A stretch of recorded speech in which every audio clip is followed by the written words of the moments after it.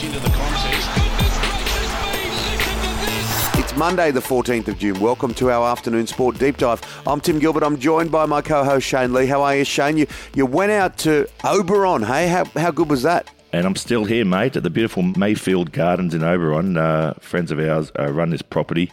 The Winter Gardens is just opening up now, so if you haven't seen it, they've spent millions and millions of dollars on these beautiful gardens up in Oberon.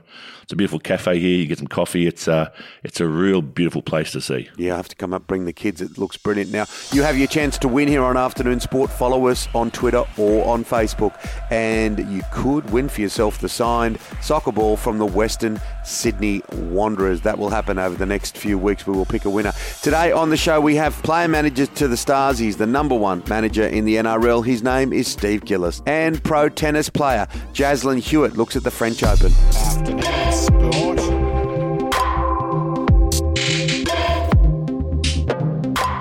Well, Shane, concussion has claimed another victim.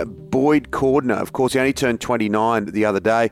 Extraordinary player for New South Wales in rugby league for the Roosters, and he was Australian captain as well. But it's the modern day, isn't it? It is, mate. 29 is very young to retire. I know myself, mate. I retired at 29 due to a knee injury, but nowhere near as serious as repeated concussions, mate. But look, he leaves the game as a very decorated player. 3 premierships. He's first in 2013, then co-captain with Jake Friend, 2014, and become the sole captain 2015. What a super performer. He kept New South Wales as well, and he was the real heart and soul of the Roosters, that's for sure. The big thing to note here is that in the past, they wouldn't have retired. They would have kept playing, and that is where real problems began for so many players of past generations. Yep, and you're seeing guys now coming out saying they're losing their memory and early onset dementia, and that is one of the great benefits of modern day medicine. We can foresee these potential problems, but look, he'd be sitting back now being really disappointed. 29 years of age, that's when you're really coming into some of your best football, and he's going to sit there and have to watch his teammates now go around the paddock. So, but well done, Boyd Cordner. You've been a fantastic representative for New South Wales and for the Roosters. Yeah, absolutely. Good bloke, great player, and we wish him well in whatever comes next with him and his family. So, Boyd Cordner. This is Afternoon Sport. Coming up next, all the latest on Boyd Cordner and rugby league. Player manager to the Stars. He's the number one manager in the NRL. His name is Steve Gillis.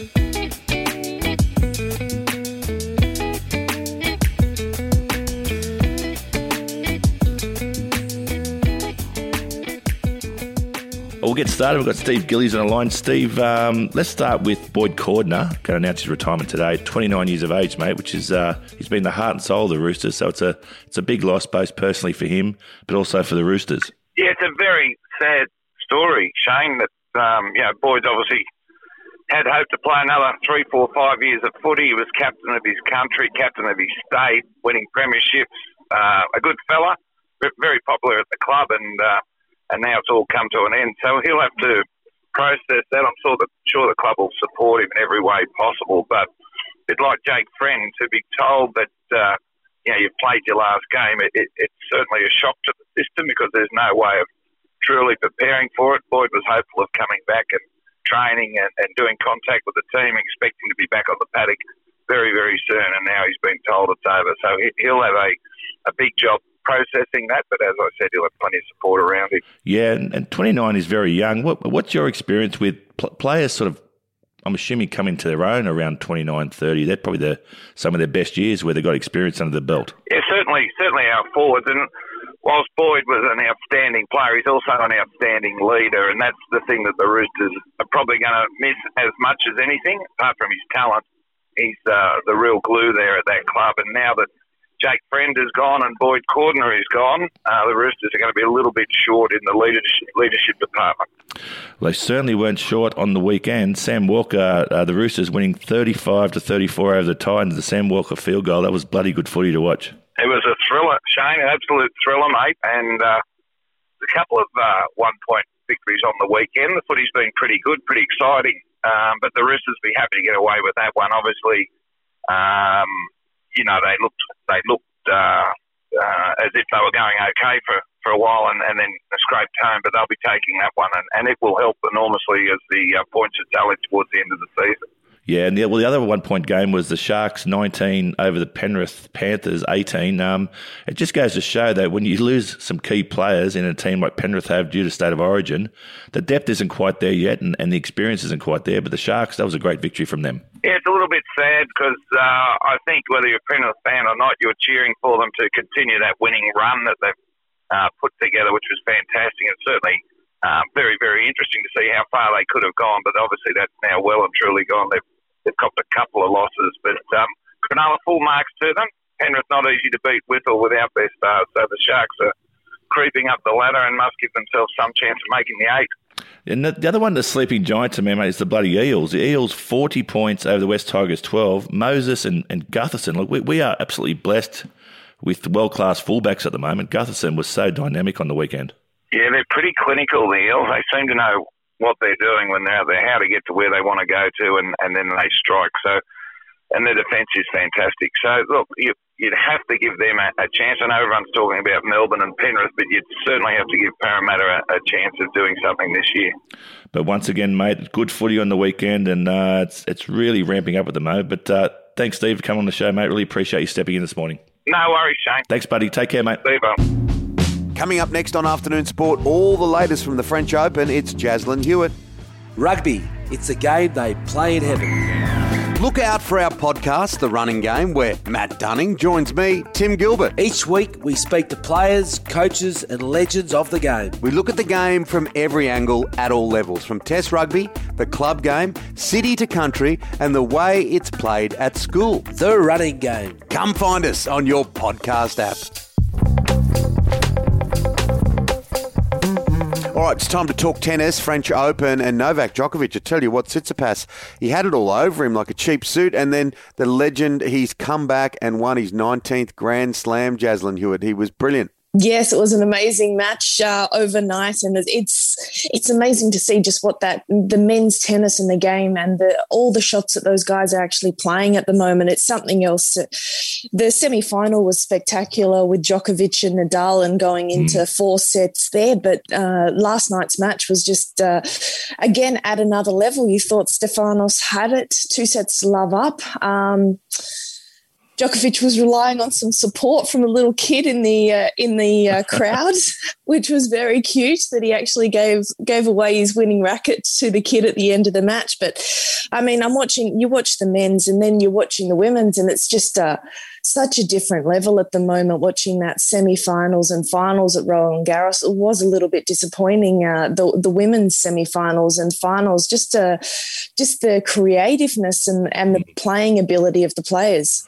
Well, the Joker, this is not his preferred surface, is it? He's obviously prefers grass and even the hard court, but his court coverage has been unbelievable. Some of their points, the way they're spreading the court is phenomenal. The drop shots, the angles, the way that Rafa the other night was actually hitting off forehands from the off forehand singles sideline and still then able to cover the other half of the court. I mean, these guys are well into their 30s now, but it's just it's phenomenal tennis to watch them play. And this is when I'm watching the women's game next to it going, geez, it's just disappointing to see even on a clay court, those semi-finals in the French Open in the women's, they're not being anywhere near creative enough. And this is, I think, where we're missing your Ash Bartys, your Osakas, your Serenas, and especially Simona that do have that other crafty ability instead of just going for that complete belt up and down the middle of the court.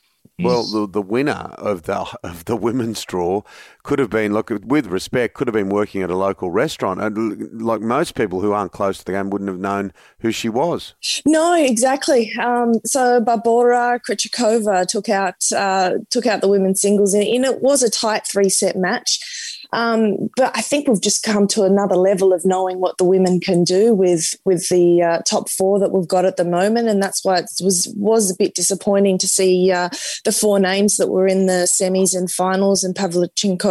But I mean, it's an outstanding result for Krejcikova. She was outside the top 100 going back a year ago. She's had some amazing victories in the last 2 or 3 weeks, and then she just took out the doubles final as well. So she's singles and doubles champion at Roland Garros for 2021. Now we've got a absolute superstar in Dylan Alcott in the wheelchair game. He won his 13th Grand Slam.